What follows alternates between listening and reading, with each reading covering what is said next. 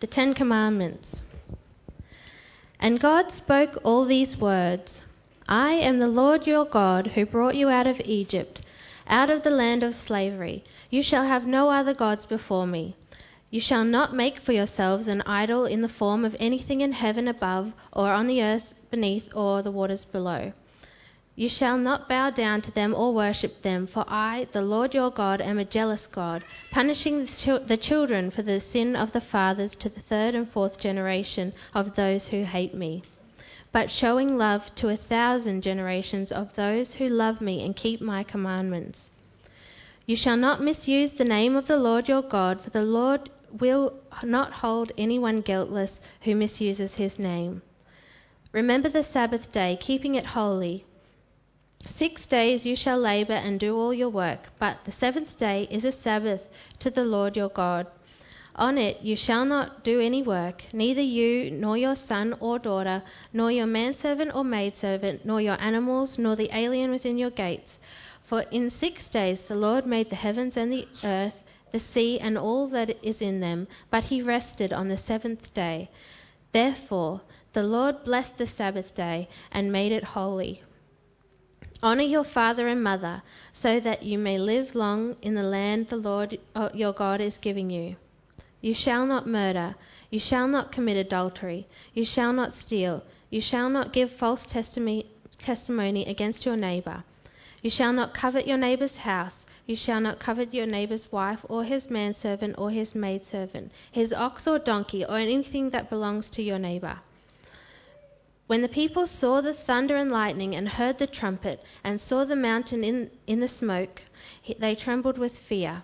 They stayed at a distance and said to Moses, Speak to us yourself and we will listen, but do not have God speak to us or we will die. Moses said to the people, Do not be afraid.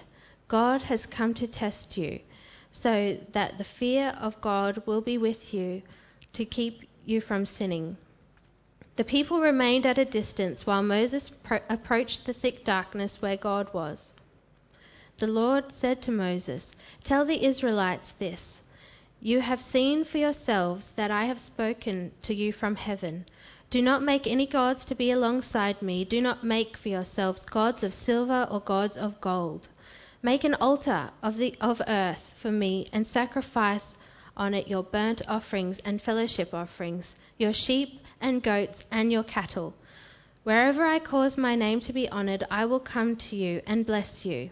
If you make an altar of stones for me, do not build it with dressed stones, for you will defile it if you use a tool on it. And do not go up to my altar on steps, lest your nakedness be exposed on it. This is the word of the Lord.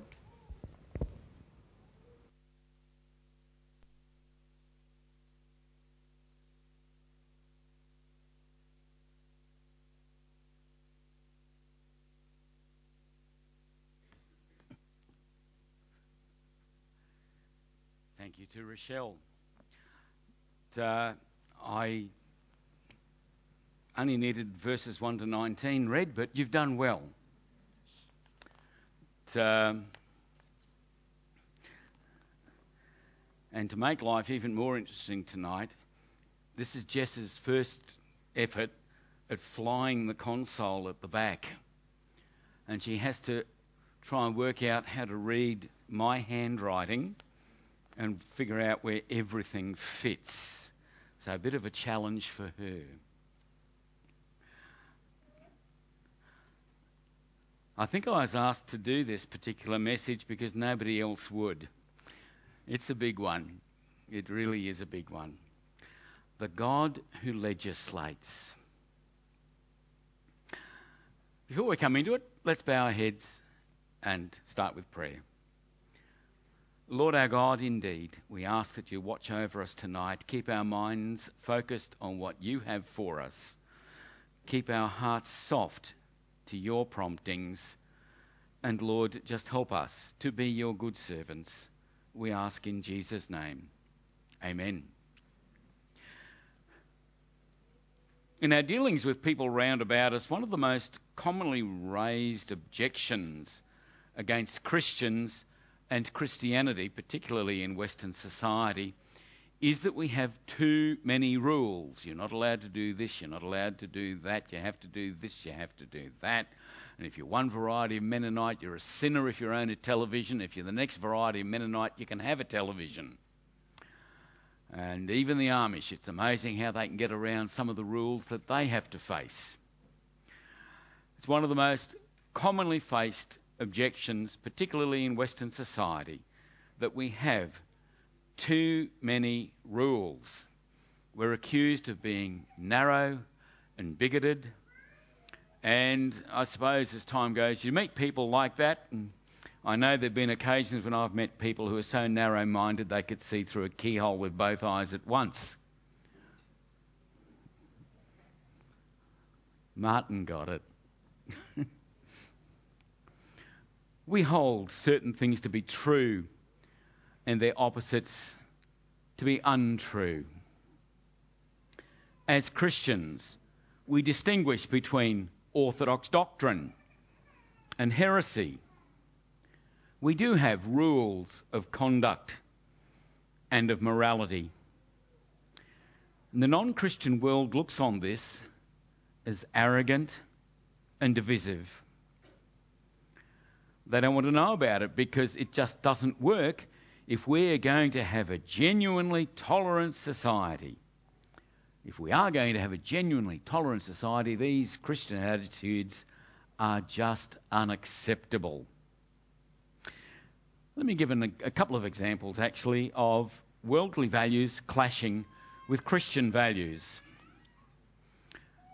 A week ago, I got an email from Wendy Francis, who works with the Australian Christian Lobby and whose husband is one of the lecturers at the Baptist College at Mitchelton. And in the email, she tells me that a particular store in most of the big shopping centres around the place is doing a promotion that involves a certain gentleman's magazine. And she's not happy about it and asking myself and others to sign a petition with regard to it. She says, this porn brand should not be promoted to children and young people in shopping centres by responsible retailers. We must evaluate who benefits from this marketing of that particular brand. Start with a P, end with a Y. This brand has infiltrated mainstream culture with a selection of pink, sparkly merchandise and retro fashions. Rather than perpetrate the lies about women and their purpose in life, businesses have a corporate responsibility to promote the truth that women and girls have the right to be treated with respect and dignity and live free from discrimination. I might as well use the name. What Playboy offers women and girls are damaging, stereotyped sex roles that promote women's inequality. Please sign this petition and pass it on. Wendy's good at getting under people's skin with issues like that, but she's not appreciated. And one of the things that she's really been working on for a number of years is that outdoor advertising has to be G-rated. And if Jess is really clever, she'll come up with the cartoon that's at the end of this email. That would be slides. Sorry, I was looking back that way. She actually does the fellow who does the cartoon does a good job of rhyming it as well. Ready for the next two?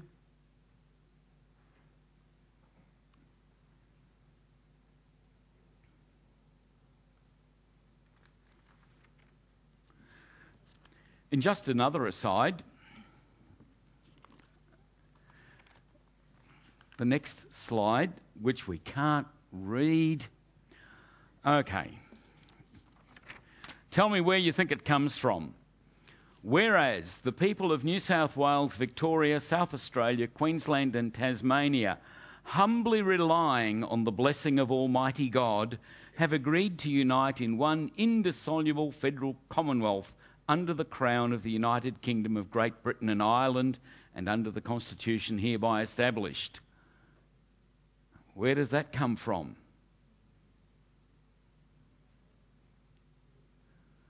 Come on.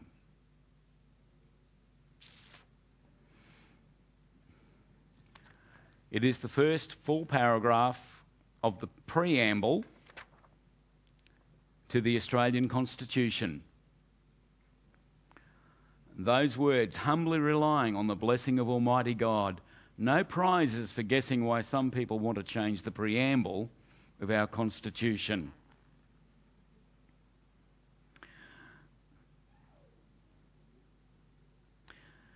The community around us generally views claims to speak the truth as claims to power, as manipulation that engenders constraint and coercion.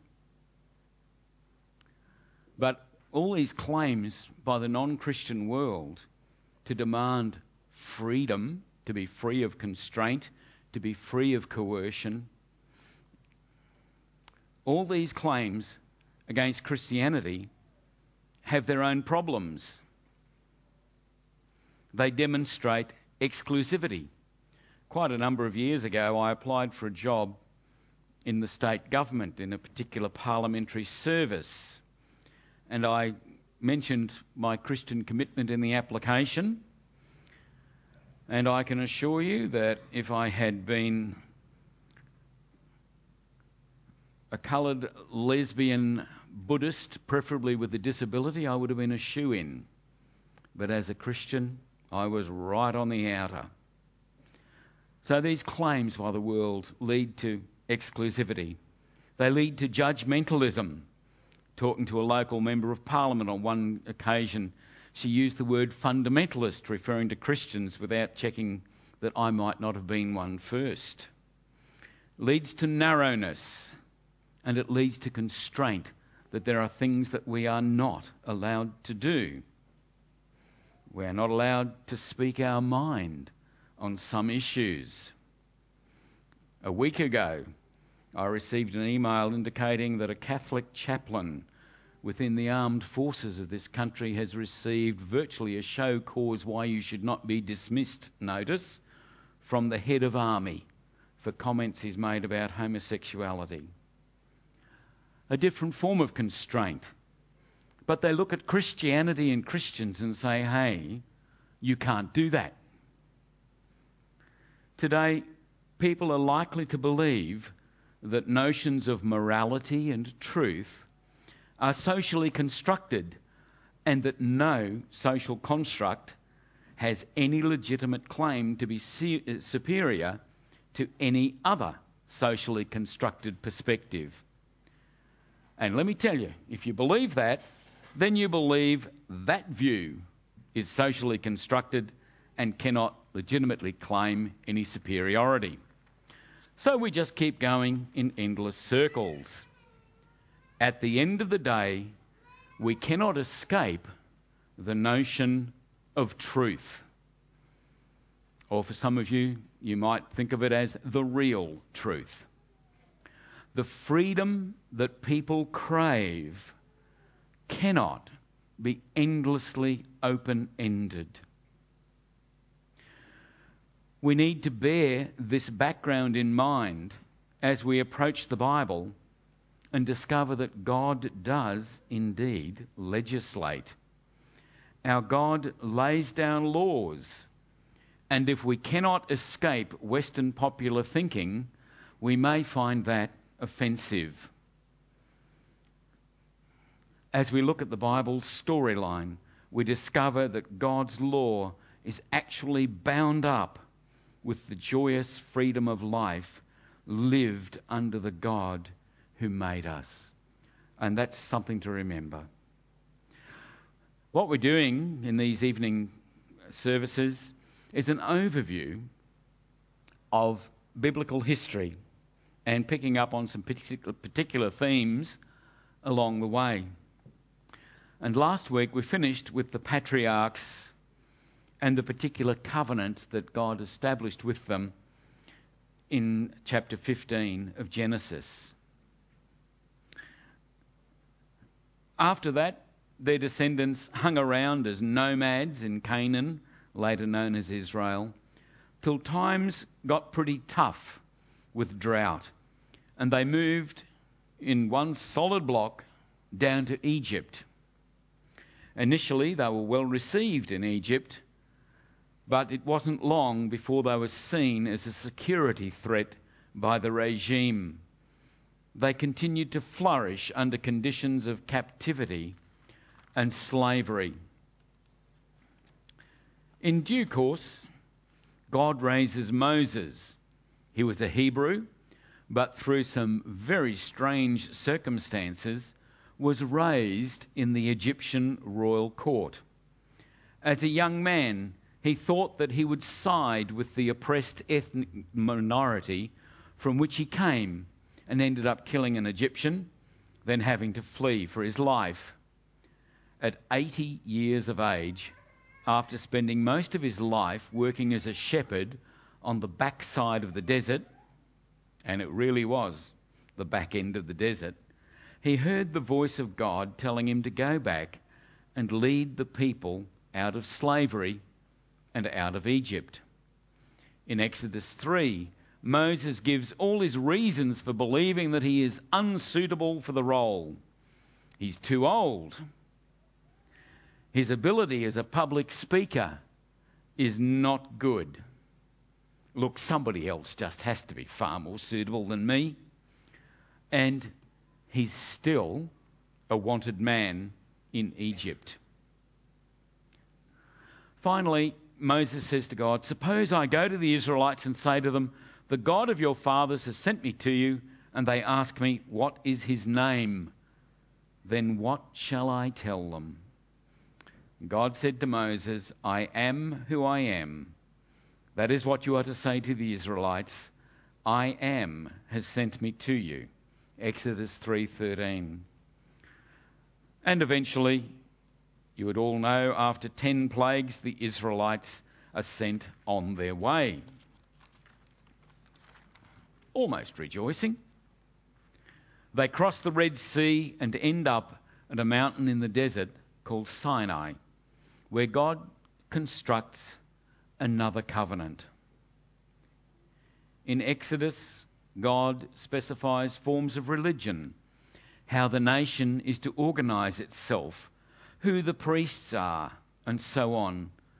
But most importantly, it reveals more of God. And so we come to Exodus chapter 20 and the 10 Commandments. These commandments are right at the heart of this covenant. The 10 Commandments are often divided into 2 parts. The first 4 have to do with people's relationship with God. The second 6 have to do with our relationships with each other. And we move on to the next slide. Thanks, Jess.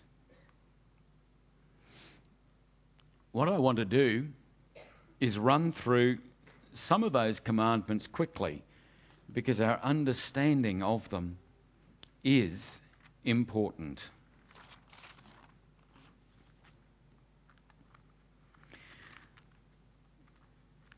Commandment 1 tells us about God's exclusiveness. It directs us to recognise the exclusiveness of God. "You shall have no other gods before me." And the context in which it's given: "I am the Lord your God who brought you out of Egypt, out of the land of slavery." Now, up to this point in the Bible storyline, God is shown and referred to as Creator, the one who has made everybody and everything.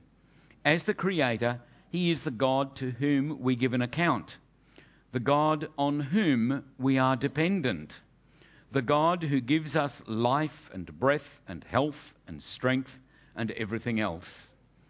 That's true for all human beings.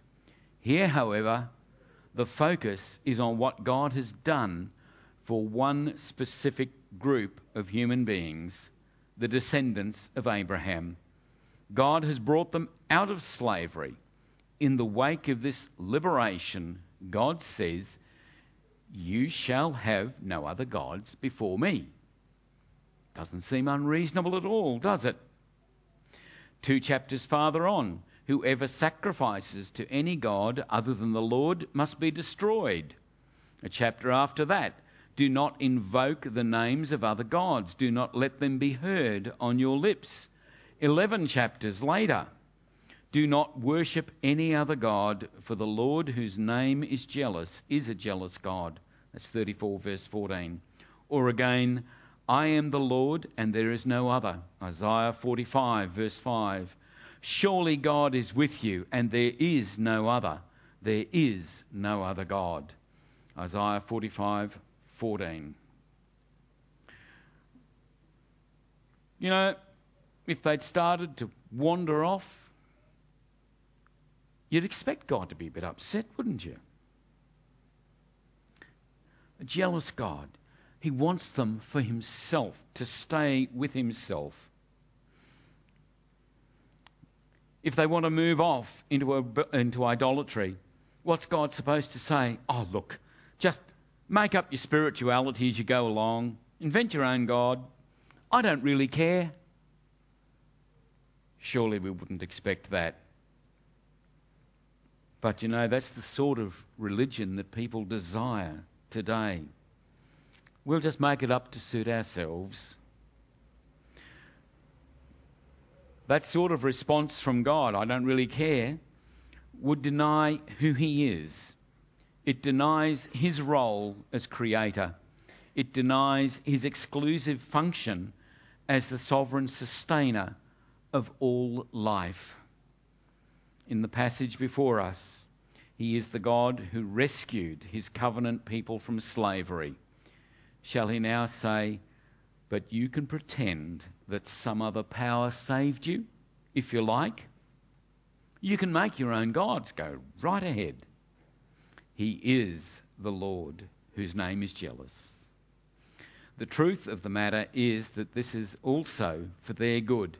If he were to say, you can do what you want, they would simply slide into endless self-justification, self-love, self-focus.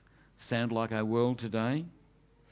They would become indistinguishable from the pagans all around them. Pretty soon, they would be offering their children to Molech. The neighbours are doing it. Why shouldn't we? This God-centeredness that God insists upon is for their good. It is, in fact, an act of love, of great generosity. I am the Lord your God who brought you out of Egypt, out of the land of slavery. You shall have no other gods before me. The first of the 10 Commandments tells us that we have to recognize the exclusiveness of God. The second commandment looks at God's transcendence. You shall not make for yourself an image in the form of anything in heaven above, or on the earth beneath, or in the waters below. The prohibition preserves the distinction between creator and created thing. As soon as you start saying, God looks like this, whether it's a fish or a mountain or a human being, somehow God gets reduced. He becomes something that we can encapsulate, domesticate, and in some measure control. But we saw that from the beginning, that is not the way God wants us to understand him. There is but one creator. He is to be distinguished from all of the created order. God must not be domesticated. The third commandment tells us of God's importance. You shall not misuse the name of the Lord your God, for the Lord will not hold anyone guiltless who misuses his name. Now, I'm sure OMG doesn't have God in it, does it? I don't know. Might be gosh. But we hear the name of our Lord Jesus. We hear the name of God. We hear the title of Jesus, the Christ, as a swear word all around the place. And if we were to challenge somebody using it, they'd probably say, oh, look, it means nothing. It means nothing. Using the name of God or of Jesus when you mean nothing by it is not profane because you've spoken a magic word that you are not really allowed to use, as if the priests are the only ones who can do it the correct way. The usage is profane because it is common, because it is cheap. We are dealing with God, and we must say and do nothing that diminishes him or cheapens him. It is at best disrespectful, ungrateful, and demeaning. At worst, it de-gods him and thus sinks again to the level of idolatry. The fourth commandment tells us of God's right of reign, including over our use of time. It calls us to recognise God's right to rule over every domain of life. Remember the Sabbath day by keeping it holy. 6 days you shall labour and do all your work. But the seventh day is a Sabbath to the Lord. On it you shall not do any work, neither you nor your son or daughter, nor your male or female servant, and so on. This pattern was established in creation. God did his creative work in the 6 days of creation week and then stopped on the seventh day.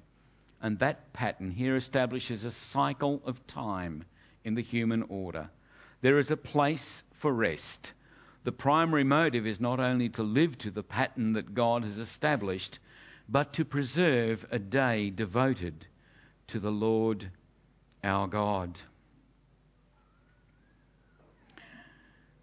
We could work through the rest of the 10 Commandments, but that's probably why others were scared off this one. It really is a big thing to look at each one. But just a few observations. Chapter 20 of Exodus begins, God spoke all these words. He's being presented as a talking God, not only with the kind of speech that calls the universe into existence, with the kind of speech that interacts with his image bearers in Genesis 3 and writes a covenant with them in Genesis 15, but with the kind of speech that commands them. Later on, we are told, these are the commandments the Lord proclaimed in a loud voice to your whole assembly there on the mountain from out of the fire, the cloud, and the deep darkness, and he added nothing more. Deuteronomy 5:22. God spoke. Secondly, these 10 commandments have a central place in the Old Covenant. They are cited by later prophets, Hosea and Jeremiah. They're quoted in the Psalms and sometimes referred to in the New Testament. The first 4 commandments lead to the next 6 because God is who he is, because he is to be honoured and revered, therefore we are to behave in a certain way among ourselves. Above all, the 10 commandments are related to God's self-disclosure in a gracious redemptive act, the liberation of his people from slavery. He is the God who called the people out of slavery, and then he says, and therefore you shall act this way. For the most part, the 10 Commandments do not so much introduce new standards of behaviour as codify the relationship that God's covenant people are supposed to have with him. It wasn't okay to murder people before the 10 Commandments. It wasn't okay to steal. It wasn't okay to lie before the Ten Commandments. The commandments formalise some of what is required and what is forbidden. For exactly this reason, the laws of God do not, and least of all the Ten Commandments, do not have the power to transform us. They do not have the power to liberate us from our addiction to sin. They lay out the standards, and thus, in a sense, they underscore our failures and faults. They expose our bad behaviour for what it is and make it more than idolatrous self-centeredness. It is now also transgression of specific commands. But now, in addition to the betrayal and broken relationships intrinsic to the things in those 6 areas, they are now also a breach of specific command. Before we leave the Ten Commandments, I'd love to introduce you to the hillbilly version, and the person here who does the best hillbilly accent, because he practiced it real hard for Kids Club, is Brendan. Sorry, we don't have a spare microphone for you, but you'll manage.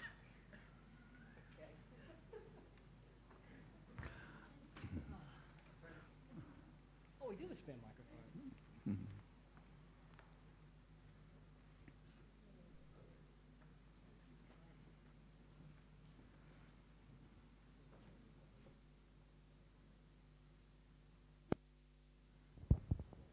Here we are. All right. Bruce has sprung these on me, and I will spring them on you. The Hillbilly Ten Commandments. Sorry. The Hillbilly Ten Commandments ain't but one God. Honor your ma and pa. No telling tales or gossiping. Get your hide to Sunday meeting. Ain't nothing come before the Lord. No fooling around with another fella's gal. No killing, except for critters. Quit your foul mouthing. No swiping your kinfolk's stuff, and don't be hankering for it neither. Well done. You better keep that one too. I'm sure Brendan's working out how he can use that as a youth group talk now. Oh, I'm sorry.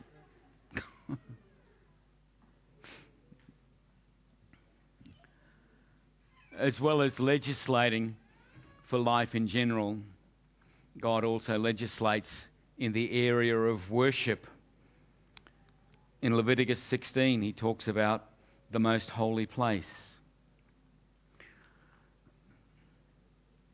God sets up an entire structure for ritual. God ordains that a tabernacle, a big tent, a kind of predecessor to the temple, be built. And it's to be built a certain way. He provides the exact dimensions and the design, and the people go ahead and build it.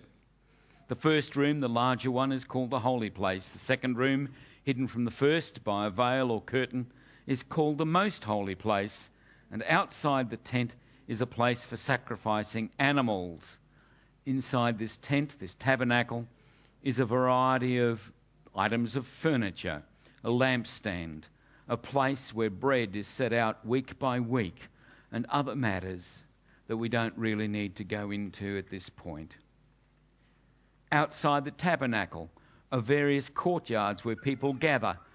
In many ways, the basic layout is simple. Not exactly the kind of cathedral you'd find in Rome or Canterbury.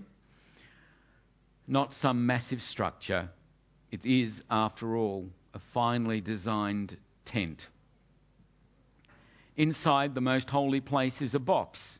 It's called the Ark of the Covenant, or the Ark of Agreement, and it holds certain things, including a copy of the Ten Commandments. And something special takes place with the Ark once a year. God ordains a special class of people to carry out this activity, namely some priests. All of these priests are drawn from one of the tribes of the ancient Hebrews, called the Levites. The high priest must be a Levite who descends from one particular line, the line of Aaron, who is Moses' brother. Once a year, the high priest is supposed to take the blood of a slaughtered goat and a slaughtered bull, take it behind the veil to the most holy place, and sprinkle it on top of the Ark of the Covenant. That happens on the day that's called the Day of Atonement.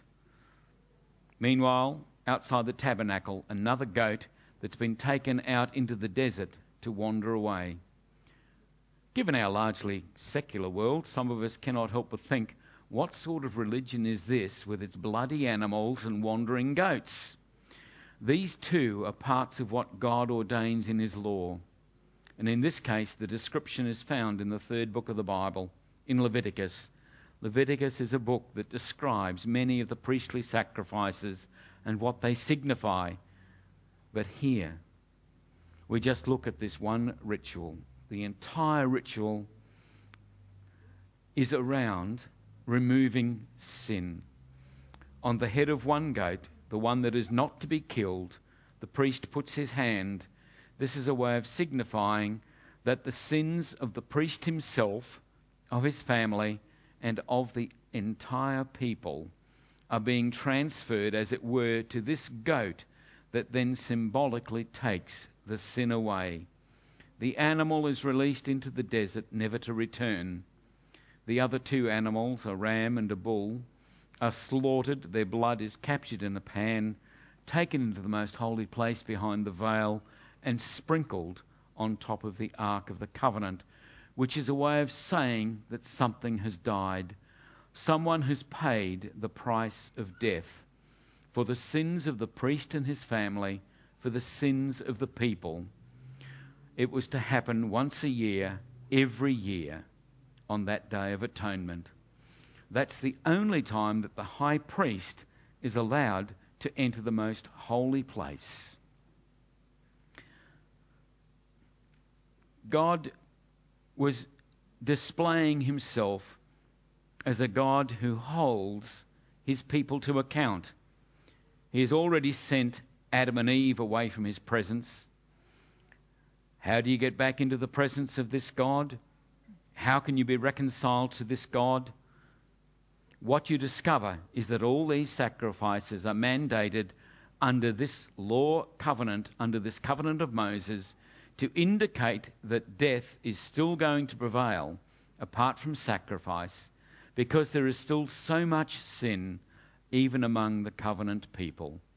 Abraham was a sinner, Isaac and Jacob were sinners, the patriarchs were sinners, and now the people of God, this covenant community, this people with whom God establishes his covenant, are terrible sinners too. Brings us to another passage in this collection of books. Exodus 32 and 34. Moses and Joshua coming down with the tablets from the mountain. They discover that while Moses was away for a period of time, this people who'd been saved from slavery, who'd been repeatedly exposed to God's gracious self-disclosure, this people who were on the edge of moving into a promised land and being established as a nation, this people somehow reduced God, who had brought all this liberation about, to an image of a calf. Can't we have a God that we can look at and touch like our neighbours all around us? Aaron was worried, wasn't sure what to do. Well, give me your gold earrings and gold bracelets and we'll see what we can do. Eventually he produces a lovely little gold calf, the kind of image that was known in idol circles in Egypt. The people are having a wild party around this god, a kind of pagan worship that becomes more and more enthusiastic. It is indeed the sound of singing that Moses hears as he comes down the mountain, but not singing to worship the God who is there, but singing to a domesticated God that can be touched and kissed and fawned over. God threatens to wipe out the entire nation and start over again, perhaps with Moses. But Moses pleads for the people. These people had they had a wonderful experience of God. And what we need to understand is that even though this is wonderful, we can lose it. What any people must have is the presence of the living God.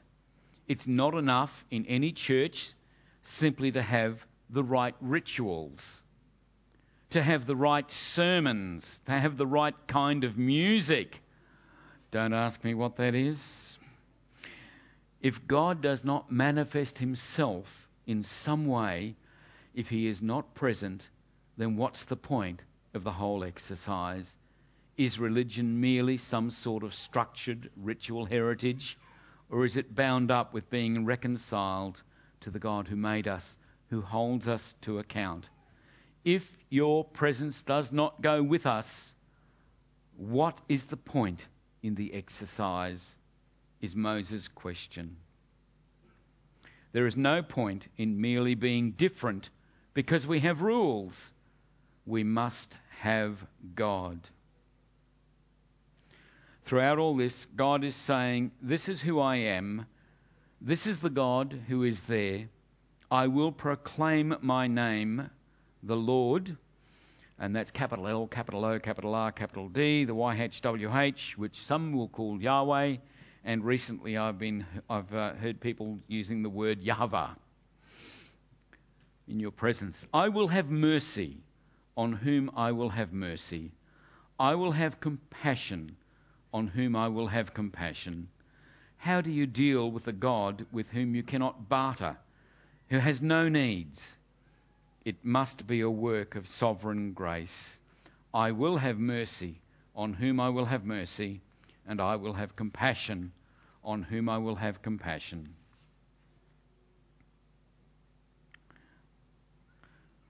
There is a profound paradox in God's self-description in Exodus and in this legislation of law. On the one hand, he is compassionate and gracious. If he had not been compassionate and gracious, the human race would have ended at the end of Genesis 3. There would have been only judgment. Death was the promise, and instead God was forbearing. He abounds in love and faithfulness, maintaining love to thousands and forgiving wickedness, rebellion, and sin. Exodus 34, 6 and 7. On the other hand, he is also the God who does not leave the guilty unpunished. The closest you get to resolving this tension in the Old Covenant, in the Mosaic Covenant, is in the Day of Atonement. Once a year, the high priest places his hands on the head of that goat and sends it off to symbolize sin being removed, taken away. The animals died in the place of the people. Will this do? Is it what you have commanded? Will this do? Will you not have mercy on us in our sin, in our rebellion and defection? What the law has provided is a vehicle, a sacrificial structure in which God has disclosed himself as the one who pursues his own people. After the death and resurrection of Jesus, another book is written, a book in the New Testament that we call Hebrews. The writer of that book in chapters 9 and 10 invites his readers to look back on the old sacrificial system and say, do you not understand? That sacrifice of a bull and a goat cannot ever deal finally with sin. How can it deal finally with sin when the priests have to offer the same sacrifices again and again, year after year? How can the blood of a bull and a goat pay for sin in any case? In what sense does the bull offer a sacrifice? Does the bull come up and say, all right, I'll die for you, slit my throat? Where is the moral value in this sacrifice? But the Day of Atonement, once held every year in accordance with the Mosaic Covenant, has been superseded because we have the ultimate sacrifice for sin, Jesus himself, who shed his blood on our behalf, a perfect moral sacrifice. He offers up his life, takes our death, bears our sin away in a fashion that no animal ever could.